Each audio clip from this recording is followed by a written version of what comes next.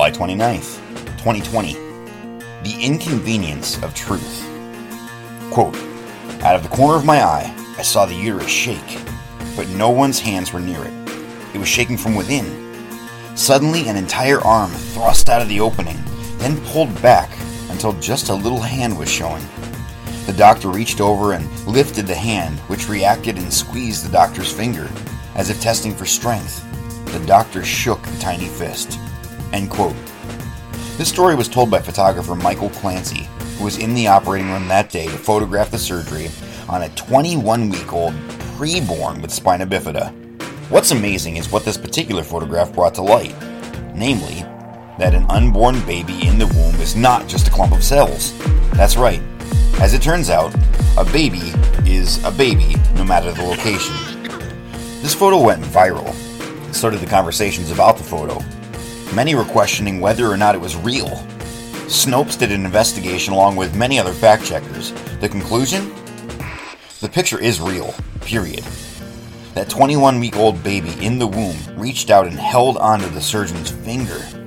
So the question we ought to ask from a biblical worldview is, why would anyone want to deny whether or not this picture is real? What would there be to gain? For everyone who does wicked things hates the light and does not come to the light, lest his work should be exposed. John 3:20. They want this story to be false, because if it's true, then they are wrong. And a 50-year-old argument about whether or not the fetus is a baby is settled. The sad truth is, no matter what science tells us, the pro-choice people are not listening. Why? Because they don't want to. Because they love the ability to make a choice and to control their destiny. They do not like the truth because it is not convenient, because it reveals years of wickedness and the fact that abortion is the murder of an innocent human being. Friends, we live in a world where self is the chief object of affection, and the goal of this life is what Francis Schaeffer called personal peace and affluence.